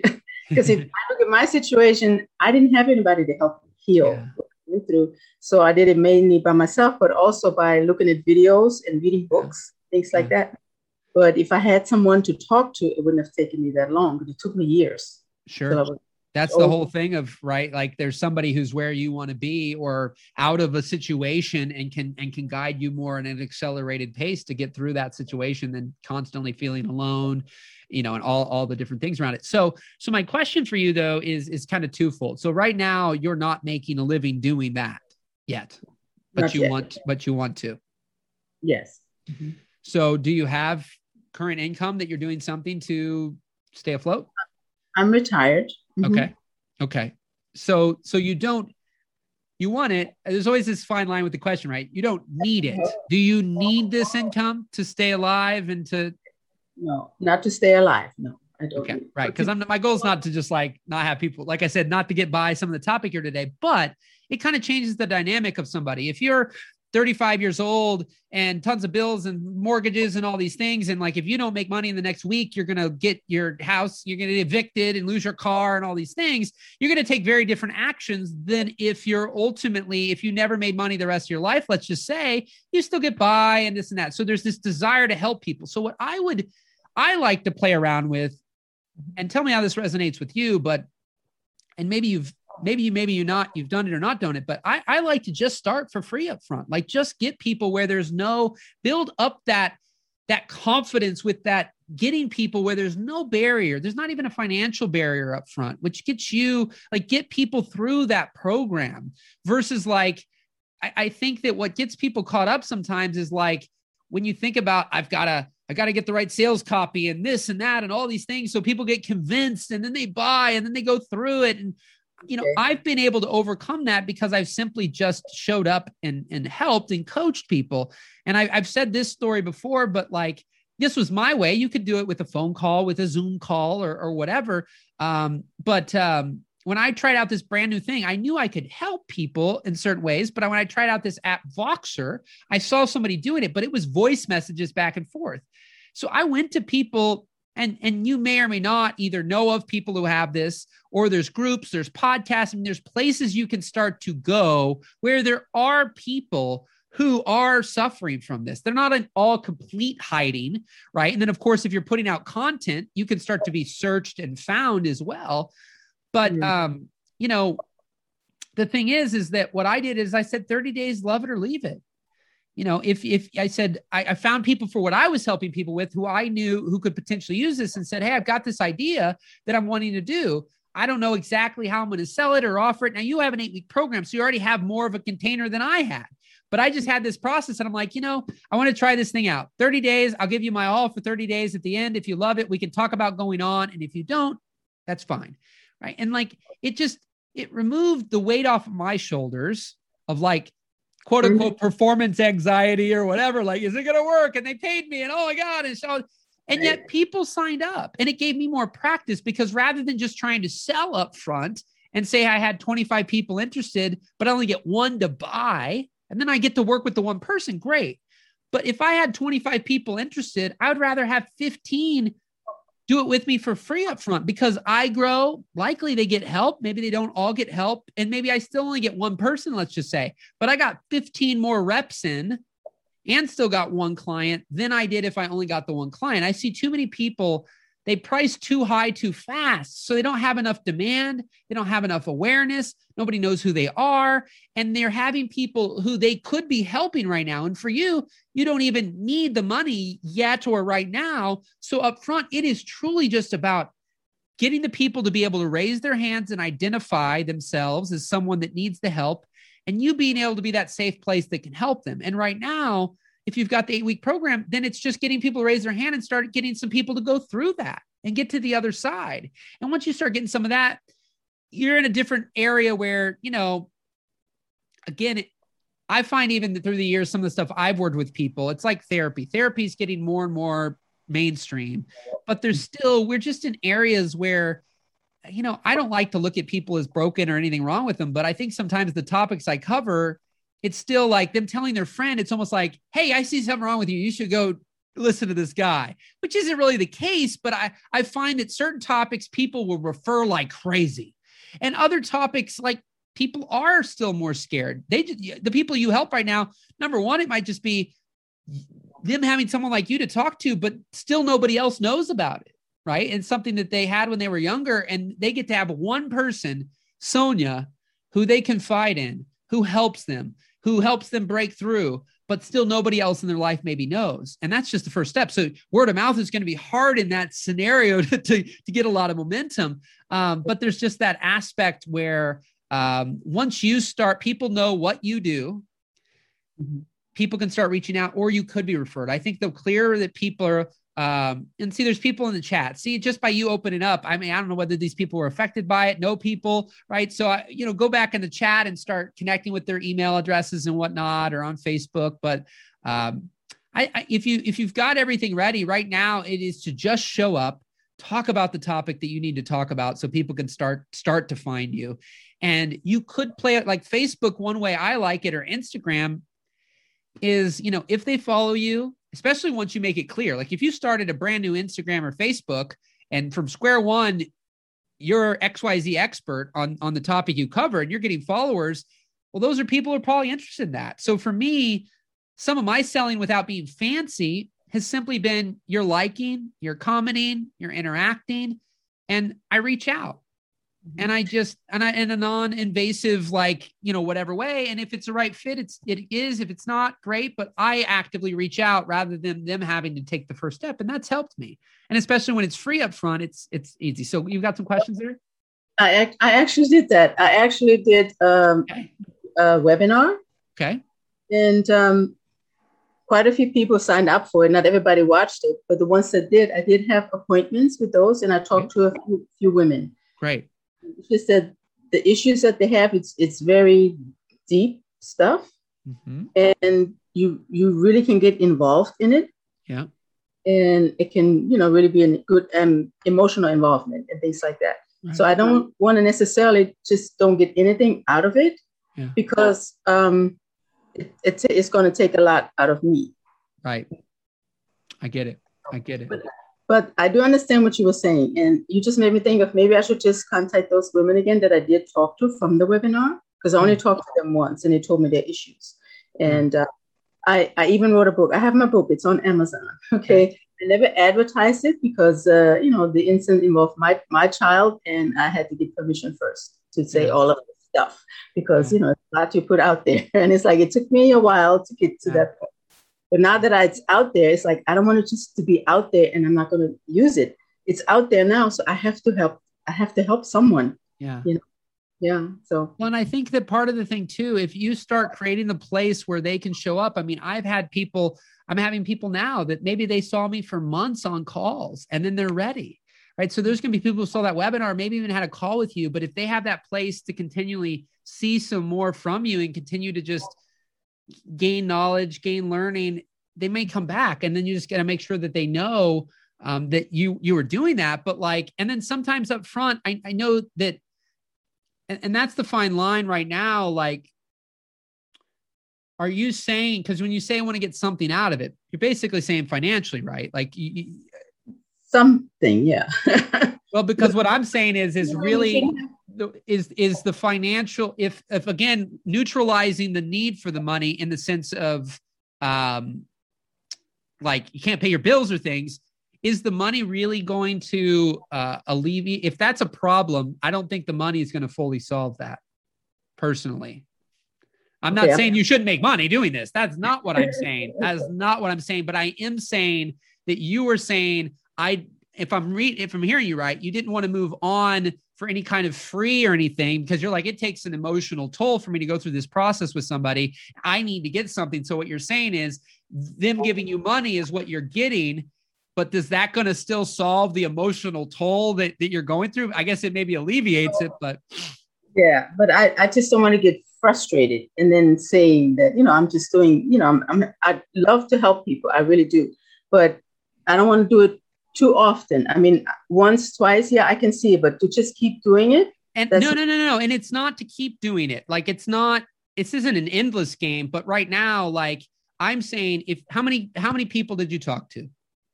It was like 7. Okay. And nobody signed up with you?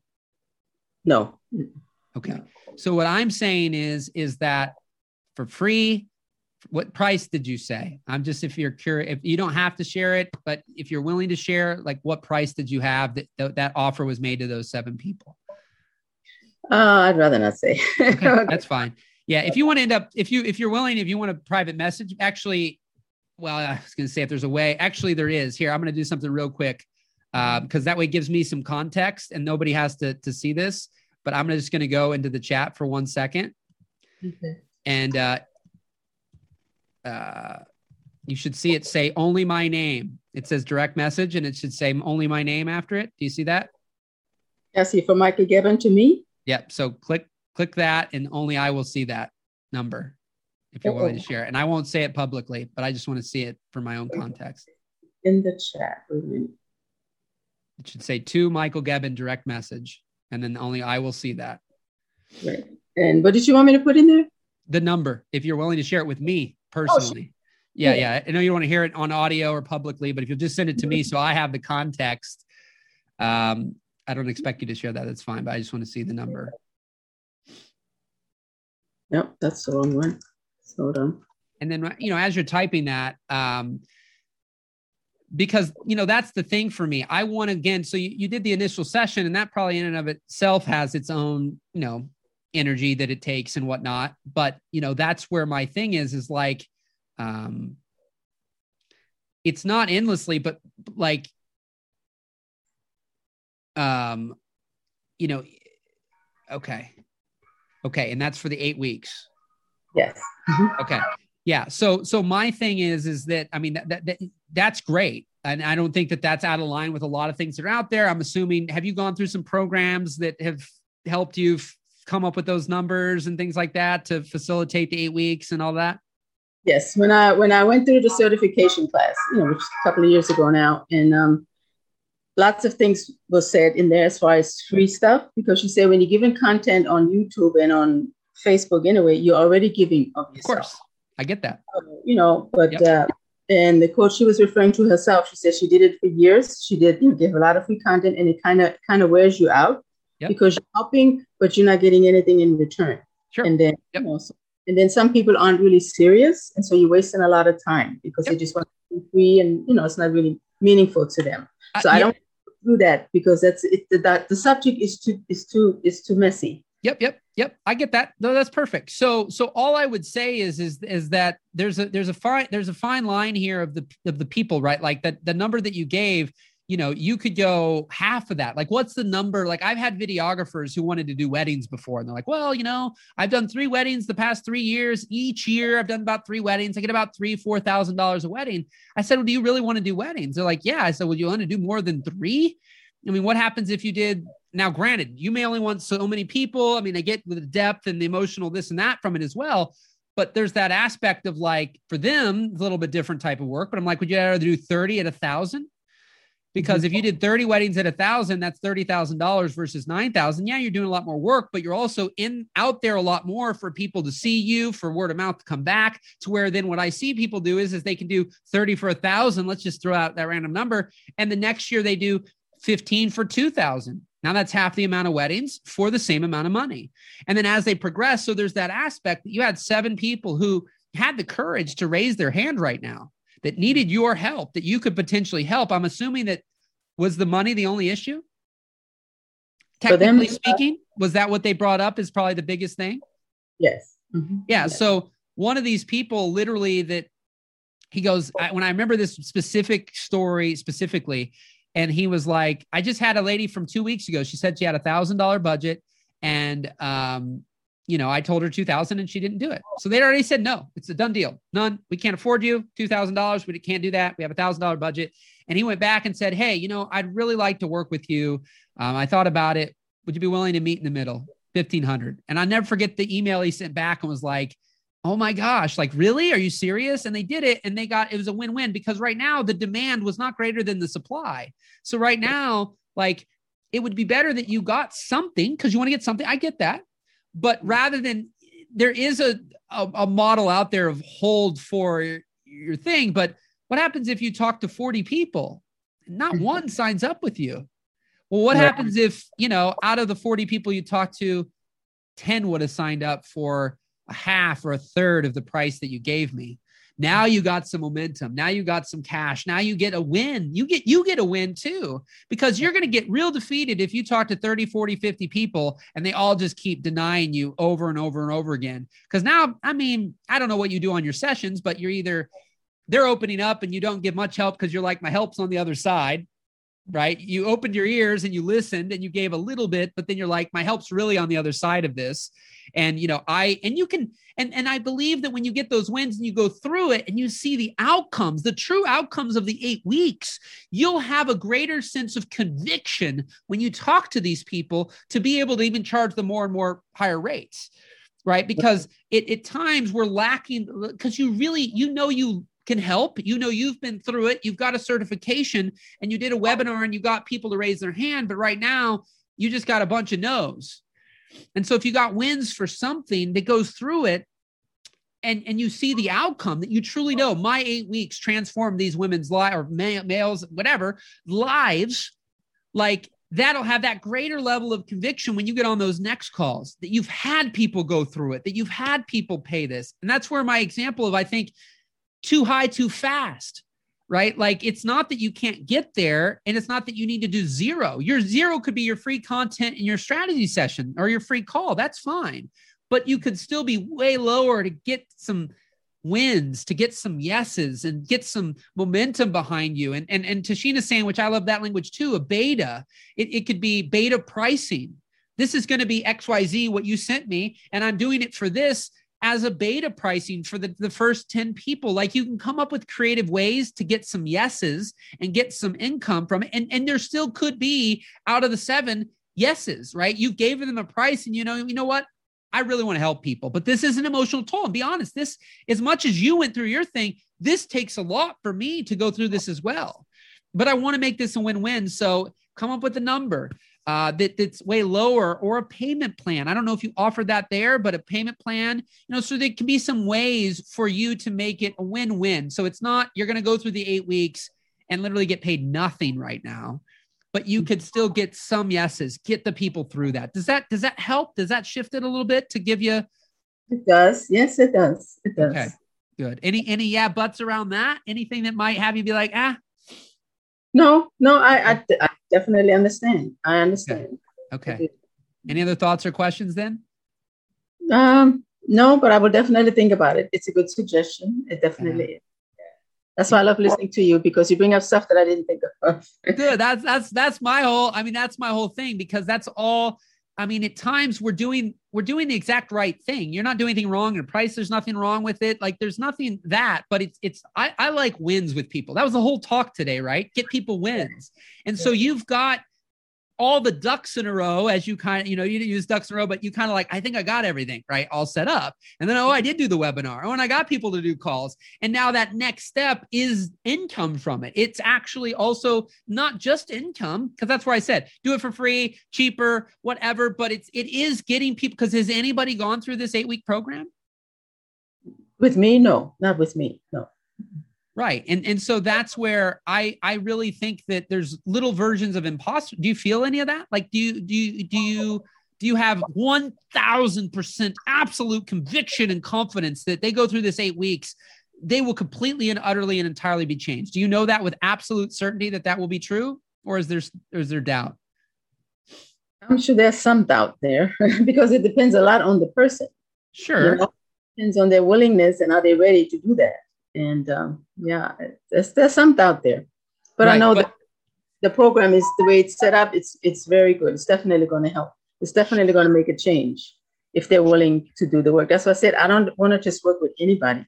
Sure, people aren't there. They're not serious. They just Yeah, well, and a lot of people in this environment as a whole, if they're willing to watch a webinar, get on a phone call and talk to you for 30 minutes to an hour, I mean, you can maybe tell that if they aren't serious, but already those steps and the courage, if they're in the thing that you're talking about and can help, likelihoods that they're wanting help. It's different than because you got to think of inbound versus outbound. Outbound is like, you're going after people, and trying to oh, you have this problem, I can help you. And they're like, oh, and there's this kind of weird mishmash. But people who are reaching out to you, there is levels of seriousness. Now, levels of seriousness, right? Like the reality is you're never fully going to know. I've had people who I think are going to, move mountains and they don't. And then people who I don't think are going to do anything do.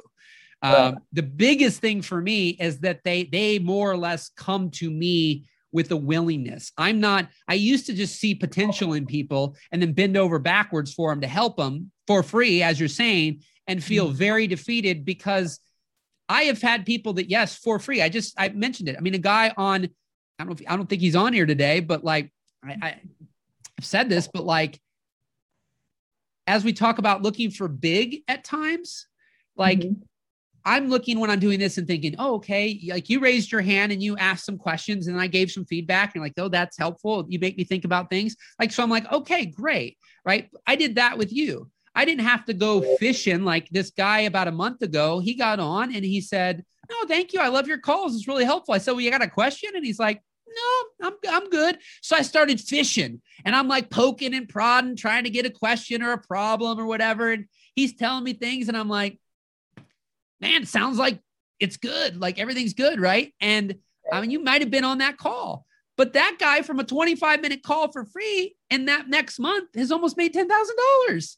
That's great. And so free a lot of marketers will also make free. And I know your emotional thing and the intensity of 8 weeks and going through something in calls with people. I get that, but don't ever discount that free doesn't mean that they're not committed and doesn't mean that they're not going to take actions. I think that there's a lot of marketers, especially at the price you threw out there, depending on what you paid for the certification and everything else.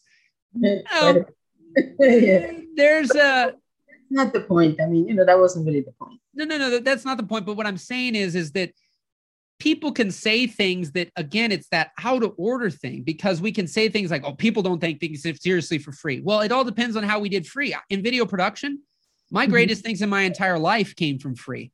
I did a free video for Tony Robbins that led to a $100,000 project with Tony Robbins. A lot of people don't know how to use free in a way that's empowering. And so then there's people who do it in a very poor way, and it does more harm than good. And so at that aspect, that person, if they tell people about free, they're going to make it sound really bad. And then nobody takes things seriously and they waste your time and all these things. That can be true. But I can promise you one thing. There can be people that pay that rate you put that waste your time too. Because I've had people that screwed me over that never paid or paid me money, and I still had a horrible experience. So the money isn't the sole reason whether or not something will actually go well, whether they'll actually take effort, because it's relative to their income. If I make $5 million a year and you're the best person on this topic to help, but I pay you $5,000, I might not even show up to any calls because I just, right. But if I make $10,000 a year and I happen to go, I'm paying you $5,000, or $10,000 or $20,000, whatever the price is that you have, the reality is that I would take that very more seriously. So price is relative to the person more than it is. We can think that we're paying a lot at $3,000, $5,000, $10,000, but it's always relative to the person. And so anyways, just keep some of those things in the back of your mind as you're going through and you're interacting and you're talking to people, because you want people to go through the process, get the result. It builds up it gives you feedback, what people like, what they don't like, what's working, what's not working. And the next conversations you have, you become that much more certain and confident and convincing in your abilities. And that vibe and energy you give off will be also a thing that's going to help you get rates that you want to get, and demand. So, when you don't have a lot of demand and you don't know where the demand's coming from, like that's another thing for people like yourself. Like if you don't know how to get thousands and thousands and thousands of people into your offer, I like to make sure that we're taking, this sounds bad, but advantage, but only in a positive way, advantage of what we do have there. If there's people that truly want our help, could use our help, and we could help them, that when we don't have tons of demand, that we do engage with them and we do be able to move that forward and get those wins. So rock and roll, Sonia. Okay. So can I just ask, so the things that I do have in place, if maybe you can give me another suggestion, that suggestion of being free, that's definitely great. Okay. Something to be worthwhile to consider. Yeah. But like I said, I have the book. I go on Facebook. I do lives. I have YouTube videos, and I have a free gift that I have for people. Is there anything else that I ought to be doing as far as marketing other than that? Well, I mean, it's always a fine line, right? Like I've mentioned to Sheena on here a few times, specifically the coaches who are listening to my calls. I mean, she was really good at building an audience, but she wasn't making a lot of money yet off the things because it was still kind of that like, I need more. I got to run ads. I got to do this. But it's like she had 8,000 people on Instagram and 99% of them hadn't done any business with her. So she started reaching out. So, Facebook, Instagram, if you have an email list, those are places where there is an ability to have a conversation fairly easily. YouTube, not necessarily, because really if you had 1,000 views on a video that had 50 likes and 0 comments, you can't reach out to any of those people because you don't know who liked the videos. And so, whereas on other platforms, there is an ability for you to initiate a conversation. But right now, I mean, up front, there is the 7 who reached out. Obviously, you had a webinar that there were other people who attended and maybe either didn't watch the whole thing or did, but didn't do the call. How many other people on that email list do you have there? It was 88 people. And I did email them again. Yeah. To keep in contact. And I was going to email them again, especially since I had the free gift now. So I was going to email them. Yeah. But yeah. Yeah. So at times, and this is a reminder to myself sometimes, we're always going, and now there's a fine line here, but between like an abundance mindset, which is you know how to do and get more and more and more. That's fine. But at times up front, there is a exhaust what's there right now, right? Without having to go after more. So I would just, make sure that you do your best to engage with some more of those people, because there's probably some more people there that would, make sure they know about your content and be consistent. So then they know it's there every week. But no, I don't think that there is, I'll tell you something, and this is for any of the coaches that I've just been curious and looking at. And I used to think that it was for a long time, it was just such a cheap site, but I looked up, there's a new category, and there's a few different categories of this, and on Fiverr.com, and there's literally life coaching, but there's, I'd have to look for your specific category. So I don't know that would be there, but I want to give everybody else, like, there is so many. Are you going to make $300,000 or $100,000 a year on, if you use this site, I don't know, but almost anything that probably people listen to my calls. If you're a designer, you're a coach, you're a writer, you're a social media manager, different topics, that site, you can create your own gig. So you can go there to find people to help you help do the right titles. Like you might even look into that for your YouTube, right? Making sure if you're going to upload content, there's people that for $20, they got 400 reviews and they do it. Like I've been having somebody do my thumbnails. He's a rock star. And like, I'm getting 10 thumbnails for $35. I'm only putting up a video a week right now. And he's doing a great job. And he's been fast and quick and everything. And so there's ones on there about YouTube SEO that they'll listen to your 5-minute video and they'll do the right titles and tags and descriptions so that it ranks and it gets found. So you might just be great at being able to record it and upload it, but then you might put up 50 videos that never really get seen. But the right little optimization, you could have put up 10 videos and those get seen and get you a lot more eyeballs. So Fiverr on both ways, I've fallen back in love with it. I didn't use it since 2012. And so it's five with 2 R's, fiverr.com. But not only can you find just about any service affordably to get help with quality, you can also put yourself on there as a service. And they're potentially, like I saw now, again, your topic's slightly obscure specifically for you, but you could still do a little research. But like there were some life coaches. I thought, okay, yeah, but these life coaches or these people are going to be like $5 an hour or something. There's a gal on there that's got $100 plus an hour. She's got 200 reviews. So he said, your specifically might be a little sub niche for that site. I'm not sure. But yeah, I think that up front, the other thing to look at is places that those people are. Are there YouTube group or not YouTube, Facebook groups where you can collaborate with people? Tashina's somebody to look into because she's been somebody who's known how to network with different groups and get with the owner and get it where you could do a live in the group and talk and create, and you give away your free book, be on podcast. I mean, there are some things that don't cost money because if you get your offer dialed in and at the prices you're talking about, I mean, ads can be a way in the future potentially. But up front, podcasts, Facebook groups, there's places you can collaborate with people who have the audience of people that need the help, but maybe they're not offering exactly what you're offering, and you can collaborate with those people. I mean, when I went in, I did that, get my coaching back up and going in 2019. I was able to go live in groups and just offer value. And then people reached out to me and that started my career. And again, it's all about, you getting that momentum going. And then over the next 12, 24 months, really get a business going with this area.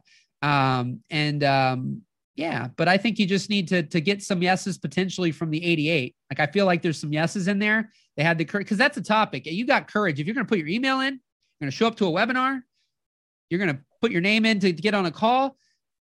Now it's just a matter of like that next step. And that's where I think that you could work out something, be at that place where they feel more VIP up front, beta group, whatever you can do that gets the people to go to that next step with you for something rather than nothing, rather than needing to find more and more and more new people. So. Okay. Sounds good. Sounds really good. All right, Sonia. Thank you so much. I appreciate you. Let's do our quick little fun look in your camera. I just take a little screenshot with my shade face today. Little thumbs up from you, Sonia. All right. Rock and roll. Appreciate you, Sonia. Check out some of the people in the chat. I think they'll have their emails and different things. I won't get off here quite yet. I'll let you grab that. But I appreciate you, Sonia. I wish you the absolute best. Thanks. Okay. Awesome. Great. Great, everybody. Well, I appreciate that. So many different people helping so many different people. And that's what we need, right? There's so many different topics. And I feel like people who've gone through things, who better to help somebody than the person who's gone through it, right? Norman, who better to teach people music? And Norman, you need to go on there. That's why I was telling you, Norman, go on Fiverr, check that out. But there's places. I mean, it's better for us to be doing something in that, whether it's paid nothing or paid a little. And I get certain topics take up far more emotional energy than others. Something to keep in mind I say that bad free work, just for this real quick, bad free work is free work where you are being solicited to do things for free, where people are entitled or expect for you to do things for free. That, to me, usually, for the most part, doesn't work out very well. So when people, not always, I've tried in my life. I mean, I haven't always, I'll be honest, I haven't always paid the best, but I think most of the people who've helped me through the years, my video production company or other things, I'm not all taking. There's a lot of takers out there, and all they'll do is take.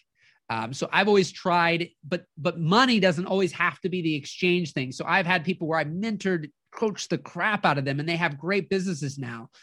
So they might have shot or edited for lower or free rates at times, but I was equally helping them or connecting them with people for projects, and there was equal value exchange. It's people who are like, do all this for me and I'm going to hook you up. Sometimes that does happen. Most times it doesn't. For me, the best free work is where I'm soliciting other people to do things for free. Or in the instance of like upfront, right? Like the aspect I'm saying here, I mean, different topics, like I said, different emotional energies and things, but like that aspect where, I want to be doing the work. I want to build the confidence. I've told you all the story, and I'll end on that probably, with my same day edits. I got hired to do wedding videos back in the day, right? All these random videos that my peers said, you can't just sell a same day edit. You just can't sell that short video. You got to have this and that, blah, blah, blah, blah, blah, and all these things. So I did all that.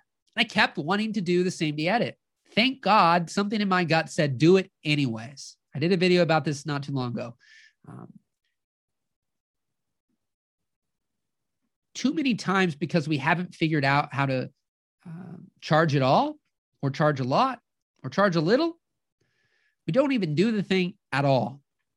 And my assertion is do it anyways for most people's categories of things, right? I get that Sonia, with the topic she's covering, may not want to, go deep with, 40 people and not get paid.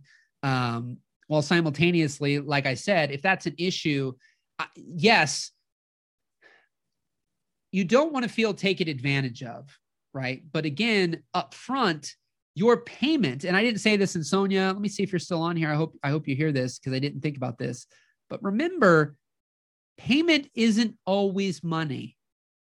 So upfront, those 8 people that for one reason or another couldn't afford the rate you told them, think about payment also in, sometimes you can exchange services. Sometimes, of course, Tashina, it can be testimonials. I mean, there's things, but also you getting to learn, right? Feedback, going through the program, right? So there's other forms. One guy made a video once. It was really great. I wish I had the thing, but like, sometimes it's affirmation, sometimes it's accolades, sometimes it's money, sometimes it's praise, sometimes it's, a learning experience. Like there's things that we are gaining.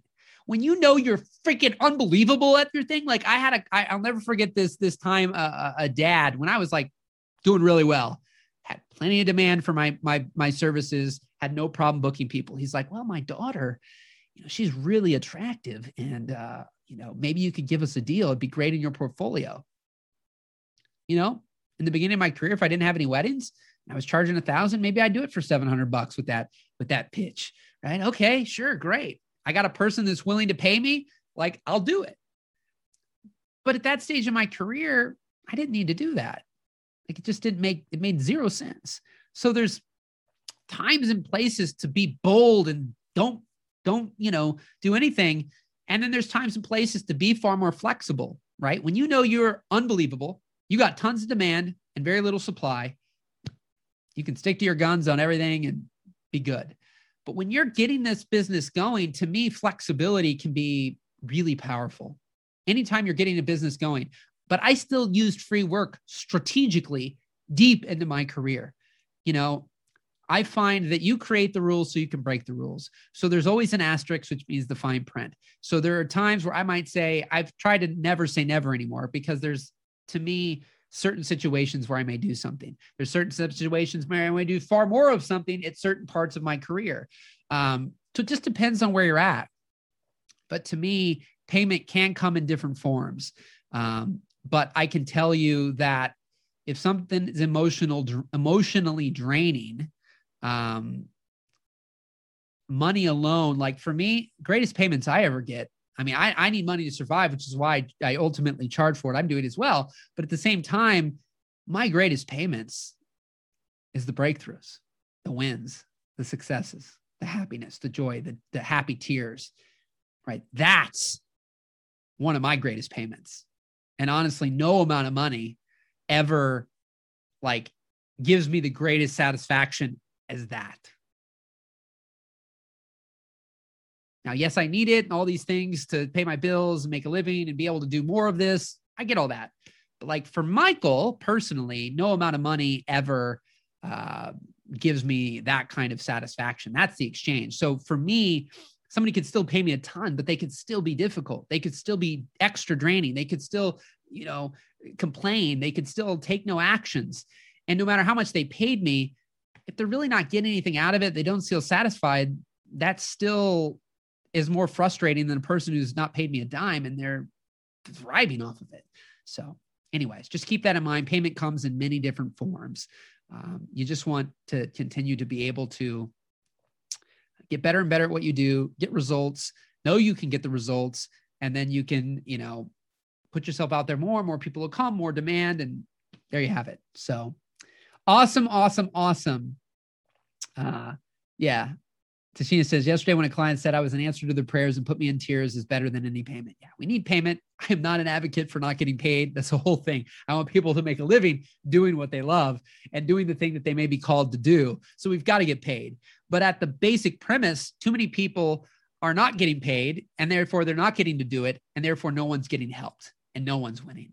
And so I always want to people to be flexible and do things and make things win-wins and find strategic ways and creative ways to do things to keep moving forward so you can reach places where you're getting to be paid what you really, deserve to get paid relative to the results you produce people and help people produce. So rock and roll, everybody. Hope you had a blast on today's call. I appreciate you, Sonia, for sharing and doing the work that you're doing in the world. And all those who are on this listening live or listening to the replay on YouTube or in podcast. If you want to reach out to me, mindtuneuptimelive.com. You can go to the contact page. You can also join the Zoom sessions here every week. You can hit the coaching if you're interested in the coaching that I brought up earlier. You can go to Facebook as well and send me a message if you have any other questions or thoughts. I am a non-pressure, non-pushy guy. If you're ready now, great. If you're not, that's fine too. I feel that there's too much of that in the world, and I am here to help. So when you're ready, you're ready. And that, my friends, is when I get to have the best time with somebody rather than forcing them and pushing them and coercing them into doing something. When they're ready, they're ready. So Lisa, I appreciate the kind words. Norman, my man, rock and roll. Joe, Janice, who else in there? Tashina, always a pleasure. Who else is left? Gail, Julia, Cohen, my man, Marie, Marie C, Marty, Robin, hey, Sonia, and Sue. Appreciate you all so much. And hopefully we'll be seeing some of you on Thursday, actually. And whenever you're ready. And that's it. Rock and roll. I'll talk to you soon. Thanks.